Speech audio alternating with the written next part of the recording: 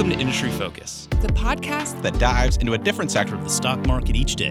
I'm your host, Emily Flippen. I'm Jason Moser. I'm Nick Seipel. I'm Dylan Lewis. And today we're talking financials. Today we're talking consumer goods. Wild Card Wednesday. And we're talking energy. And today we're talking tech. Let's dive in. Hey everybody, Nick Seipel here with a quick industry-focused programming update. With U.S. Thanksgiving falling this week, there will be no episodes of Industry Focus on Thursday and Friday as Dylan Lewis and I take some well-earned time off with our families. However, Industry Focus will return to its regularly scheduled programming on Monday, November 29th with Jason Moser and The Financials Show. Welcome in, everybody. I'm Nick Seipel here with Motley Fool Canada analyst Nate Parmalee. Our special guest today is Phil Fayer, the founder, chairman, and CEO of Nuvei Corporation, a global payments business with a purpose to make our world a local marketplace. Philip, thank you for joining us. Thanks for having me, guys. Excited to be here with you. So just off the bat, want to unpack the purpose of the company to make our world a local marketplace. How is your company doing that on a day-to-day basis? What are the problems you're solving for your customers? Yeah, we're providing the tools to help our customers connect with their customers in every corner of the world. So, when you think about it, how we buy in Canada, the United States, we use our credit cards.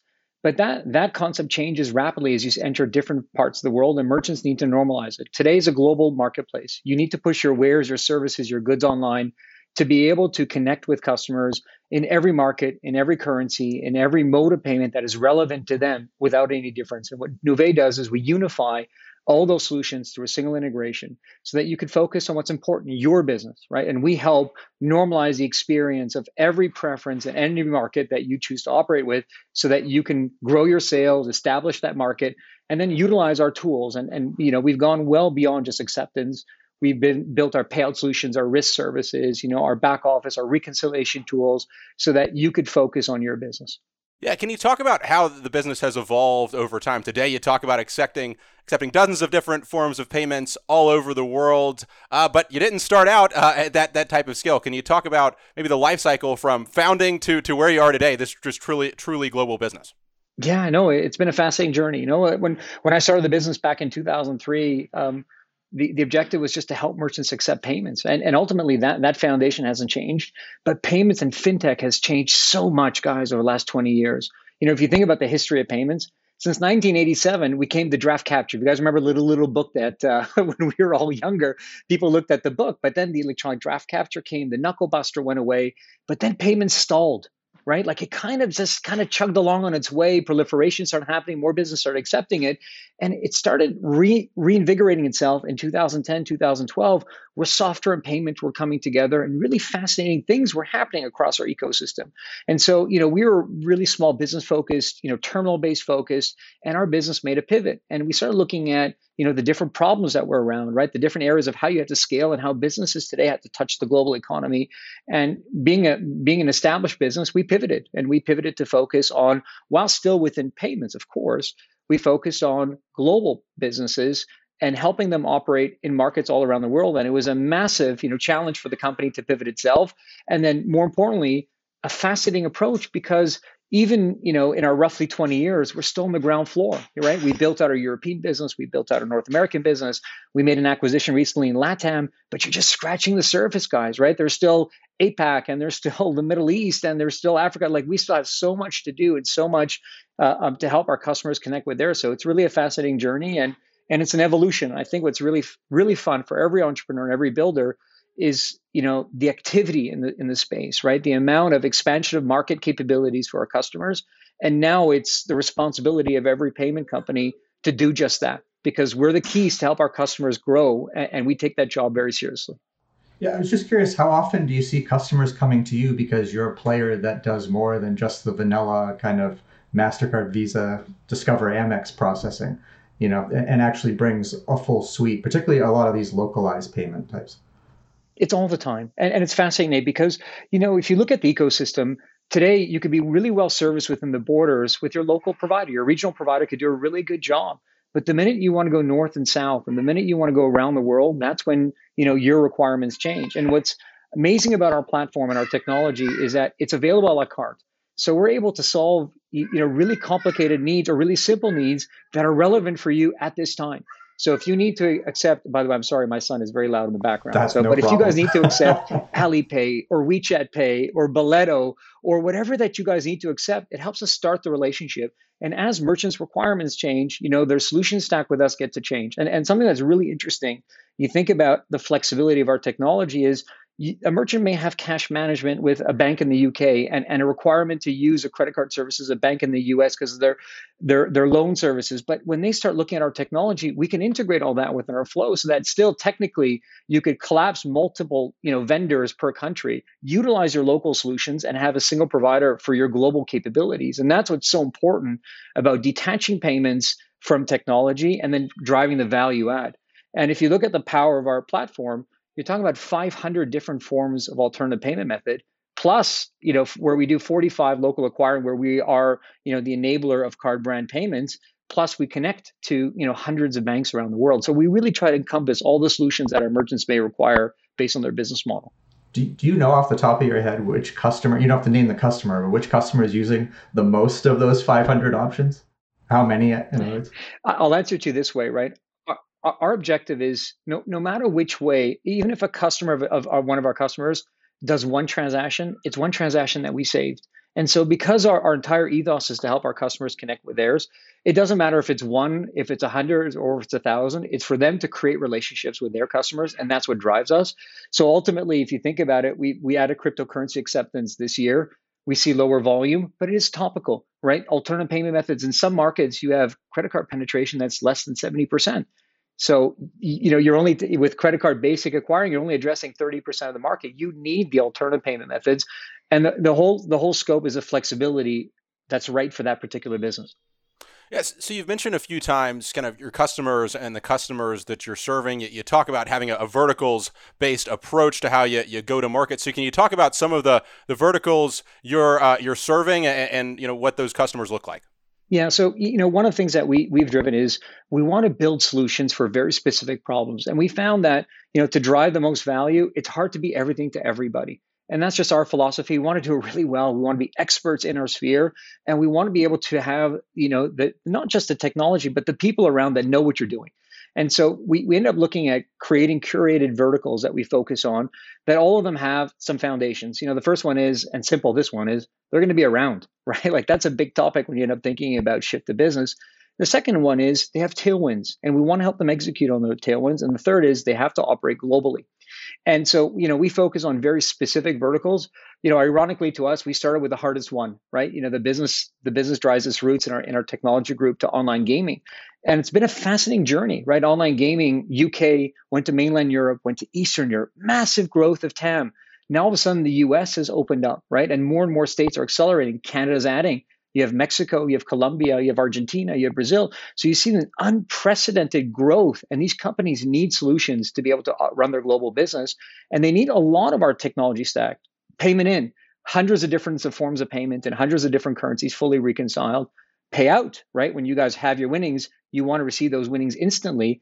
Net settled to the merchant. These are really important factors because if you're moving money around as these operators, I can't pay you guys instantly, which creates the relationship. So we have this entire cycle of instant payment and all of our back office tools to get a better authorization, to decline it, to cascade it, the things that help that. And we've taken that and we built that out onto other verticals that are really relevant. So social games, right? You pay to play, that's pretty simple, but that has evolved, right? And it's evolved to watching you play, to betting on you play, to esports has come around. So social games itself is fascinating. And naturally, we're watching with great interest the Apple and Epic battle of how that's going to change the gaming ecosystem. You think about marketplaces, right? We published an amazing white paper to show the power of marketplaces. But if we think about a marketplace, we think immediately about Amazon. But there's hundreds of marketplaces that are popping up that are vertical specific, and they need merchant onboarding. They need all the pay-ins. They need the full reconciliation. They need payouts to their small merchants. And they need the back office tool. So, really fascinating around that. Obviously, online retail, digital goods, financial services, and travel. So those are kind of their building blocks.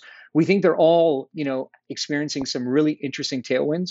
We think they're all, growing their addressable market. And we think that they are a good platform for us to continue building out, our global footprint.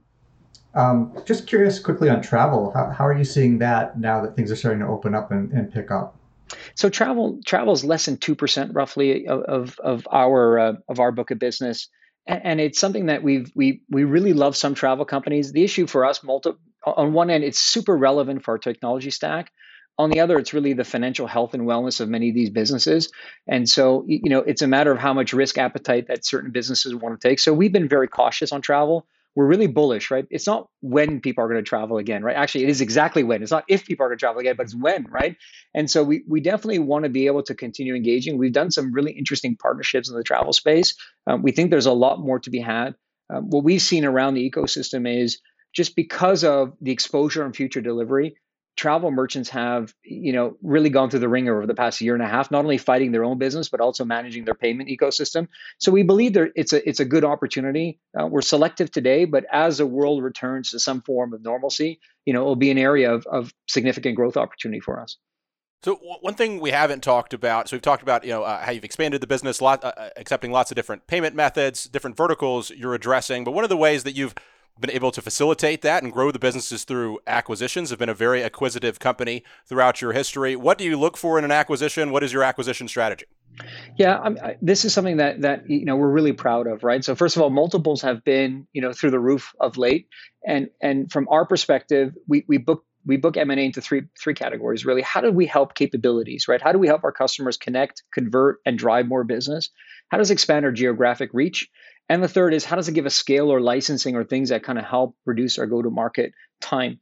And initially, we've been very focused on capabilities, right? And we've been looking at early stage companies that allow us to integrate them into our workflow and drive more value to our customers. So, we bought Simplex on the risk management side, which is a risk as a service, a wonderful platform. It allows us to pull a seat to the table into the digital asset space, which we're really excited about, right? As part of our financial service vertical, you think about NFTs and crypto as a whole in terms of the momentum that these industries see.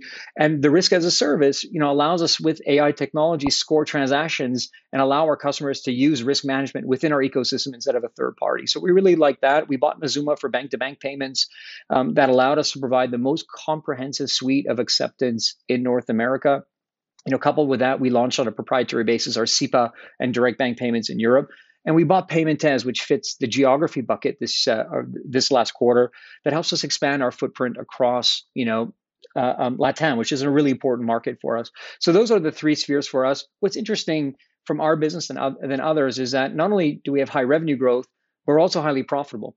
And so, you have a low CapEx, high free cash flow business, an exceptionally strong balance sheet that gives us optionality that we are executing on. Would you ever look at a deal that brought in a new vertical, or is that not something you're really interested in?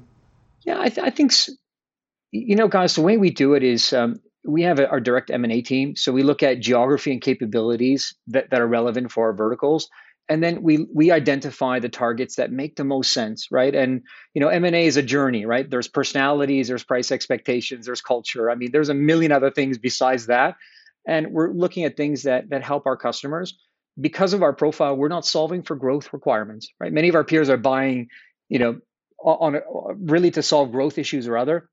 From our perspective, it's not that at all. We're really looking at how do we help our customers? How do we make sure that when they are ready to execute next year or the year after in these markets, we are, primed and ready to help them do so. That's what drives us. And I think that's what creates these relationships that we have with our clients.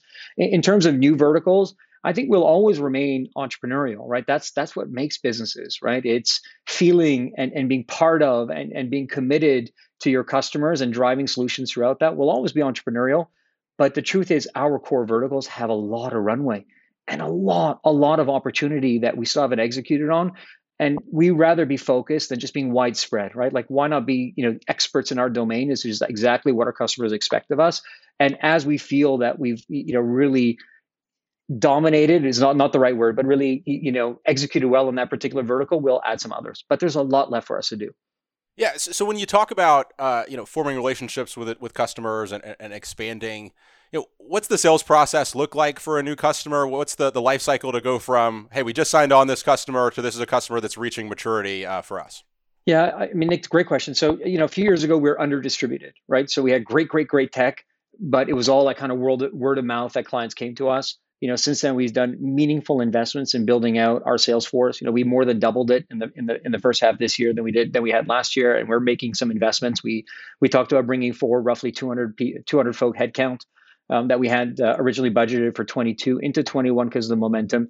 We want to be everywhere our clients are, in time zone, in language, and close to them to help them build out. So we've done a really good job in Europe and in North America.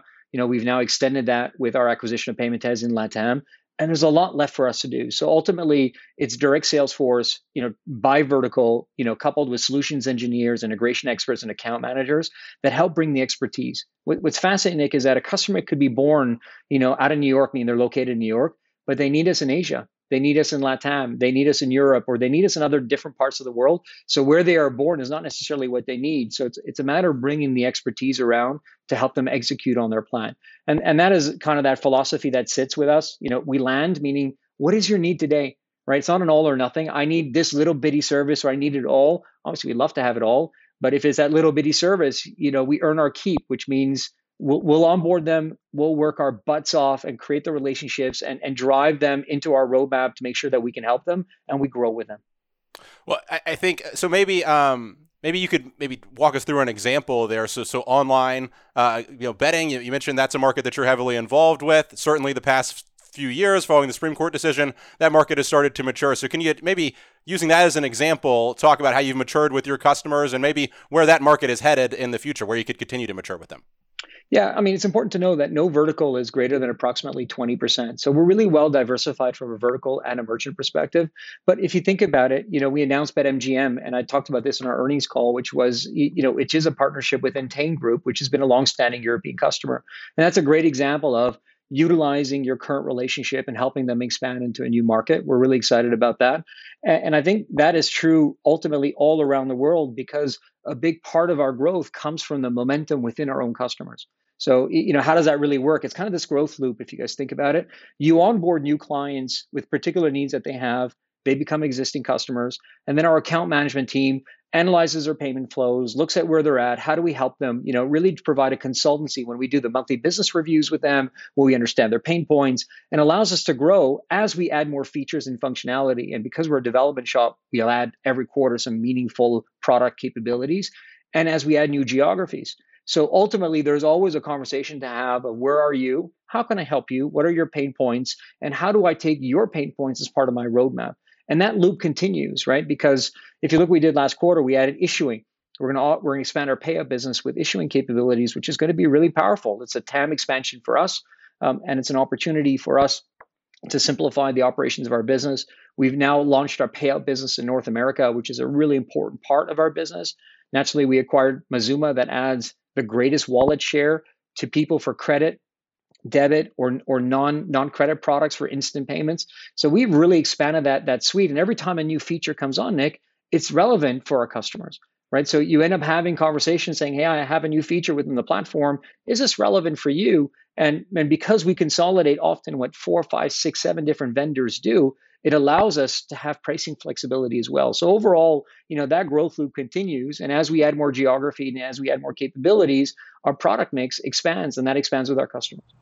Listening to everything that you're saying and all the growth and the acquisitions and everything, sounds like people are a very important part of your business. But also as an acquirer, it can be hard to integrate cultures and bring people together. How do you go about that? Because it seems like they're critical to your sales process. No question. Look, in every business, right? It doesn't matter just ours. Like, the heart of every company is people, people, people. And this is something that we're really proud of. For us, is people first, right? Profits after, people first. And we exercised that during the pandemic when some folks were running for the hill and people were being laid off. For us, we immediately went back to people saying, don't worry, no layoffs whatsoever. It was at the time of IPO. In our Canadian IPO, we gave every one of our employees $100,000 in stock options at the IPO price to create wealth. And I think there are other elements of, be transparent, be honest. Every time we beat a quarter, guys, people get 2.5 days of additional vacation. Reward, the process together. And then lastly, create a plan for folks to create wealth, right? And I think all of them together make it super interesting, have a great culture and allow people to make great opportunities for wealth and package it all together we still think we're at the ground floor. So it's allowed us from a talent attraction perspective, from an acquisition perspective, people to integrate and to kind of row together in the same direction because we're all owners of the same stock. And really the third is our mission is really powerful, guys, right? Like we want to make the world a local marketplace by helping our customers connect with theirs. And that's a really powerful mission that is not abstract, right? So it's hard for people to get behind it because it just makes sense. So I can go to maybe, so when you talk about the growth opportunity for the business, we're still on the ground floor, that's reflected in some of your targets. So you've got, guidance out there or targets out there for 30% medium term revenue growth. Those numbers get really big, really quick. You run that out for 5 years, that's 3.5x increase in revenue. So what gives you confidence about that type of explosive growth going, forward the next several years? Well, what's fun is sometimes people forget where we've come from to look at where we're going, right? And you have to take a good look at what we've done sequentially every quarter since being a public company. And naturally, obviously, laws of large numbers come into play, but then also look at what we've done meaningfully from a product perspective and a TAM expansion perspective that allows us to have that foundation. And I think that puts us into a really unique space. Like this is obviously organic growth. And when we end up looking at some of our peers in the global space, when we first IPO'd, some of them were 5 times larger than us. We've bridged that gap. Our growth, we think, is market leading. And, when you end up looking at the technology releases that we've done, the market expansion opportunities, the fact that, LATAM and Asia, which are 2 very, very, very big markets, are still underpenetrated, and we're executing really well on that. North America, that has tremendous amount of tailwind, and our expansion and growth in Europe, it empowers us to have given, the midterm targets for us. And there are really 2, right? The first one is on the midterm as we continue reinvesting in the business and expanding our distribution channel and our investment in corporate development and marketing. And right behind that is naturally post-investment period, which is just as important, is, the expansion of our EBITDA margins, from the low 40s, which we're disciplining and reinvesting to the business, to, in excess of 50%. What's fun, guys, is, and this is something that I've always find so interesting, is Nuvei is an amazing business, right? With amazing momentum, an incredible market cap, an incredible financial profile, and yet we remain somewhat unknown. And this is something that you end up thinking about as we use the momentum of our Toronto listing and our NASDAQ listing, and we add more resources into marketing, which we're doing right now. Ultimately, it all bodes well to being on the ground floor. And what we're seeing today is we're part of more RFPs than we ever were in the past. And there's more for us to go get, right? There's more for us to be part of the conversation of when you're thinking about an Adyen or a Stripe, you should be thinking about Nuvei too. And these are opportunities for us to inject ourselves in these conversations and to be part of these discussions because we compete really well with it. So, we're really excited. And what empowered us to answer your question is we always go bottoms up. We look by customer, by feature, by geography, what the opportunities are. And, we feel pretty confident of, one, the momentum that we have seen in the business.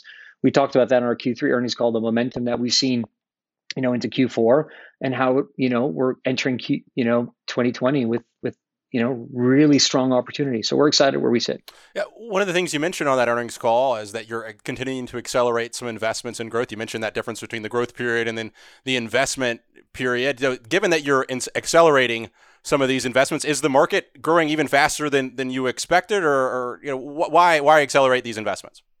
Well, from our perspective is we think there's a lot more opportunity for us to talk to and execute on. So when in Q3, we had 116 folks to Nuvei. We still think there's many more regions for us to strengthen. And ultimately, if you end up looking at it, we built out our team in North America. The team that we hired in Europe is starting to get into that amazing inflection point where we've added to our resources in LATAM. These are meaningful expansions, right, to the addressable market for Nuvei. We're turning our attention, obviously, to APAC as a whole, and those are very big markets for us. And for you guys to appreciate, imagine breaking it down by population. Right? You end up looking at North America, South America, and Europe from a population perspective and how much is more to go get. You get to your more than 3.5x that's addressable to us. And it's exactly what we want to do. And ultimately, this is not a sprint, right? This is a marathon and we're doing it tactfully, block by block. But we think the momentum is really exciting. Yeah. Again, on that, along those lines, so we have the destination that we would like to grow, 30% a year over the medium term and achieve some of those long-term revenue targets. But again, it is a long-term race. So quarter to quarter, as investors, what are the things you would point us to monitor your progress against these long-term goals? Yeah, I think every quarter we'll set our outlook, right?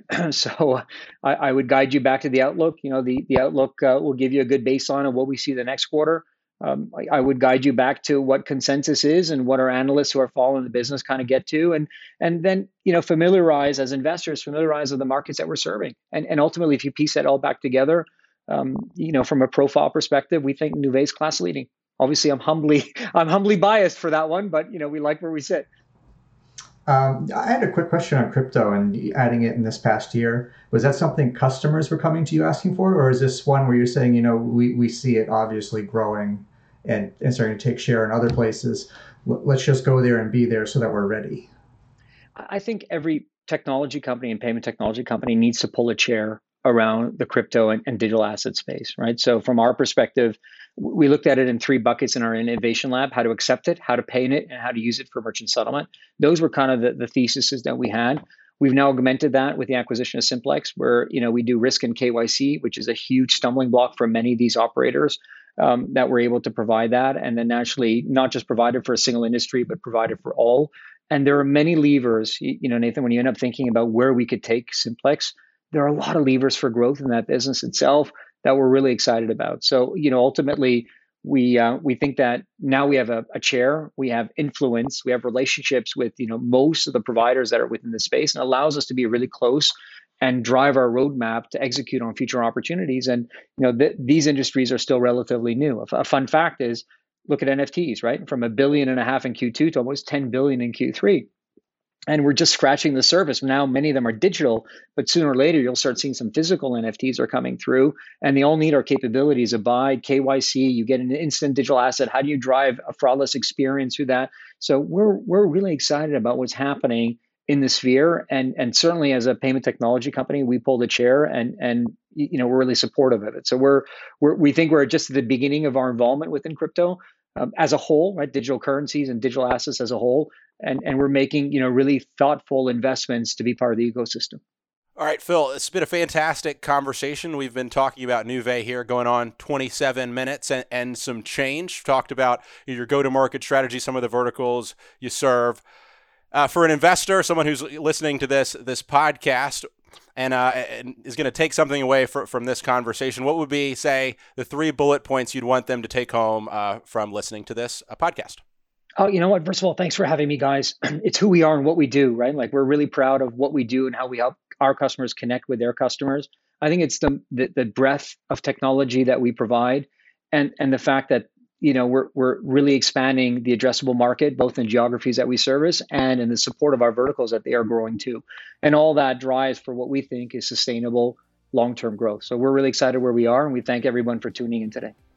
Yeah, we're excited to continue following what you and Nuvei do going forward. Really exciting growth story, and hope to have you back on sometime in the future.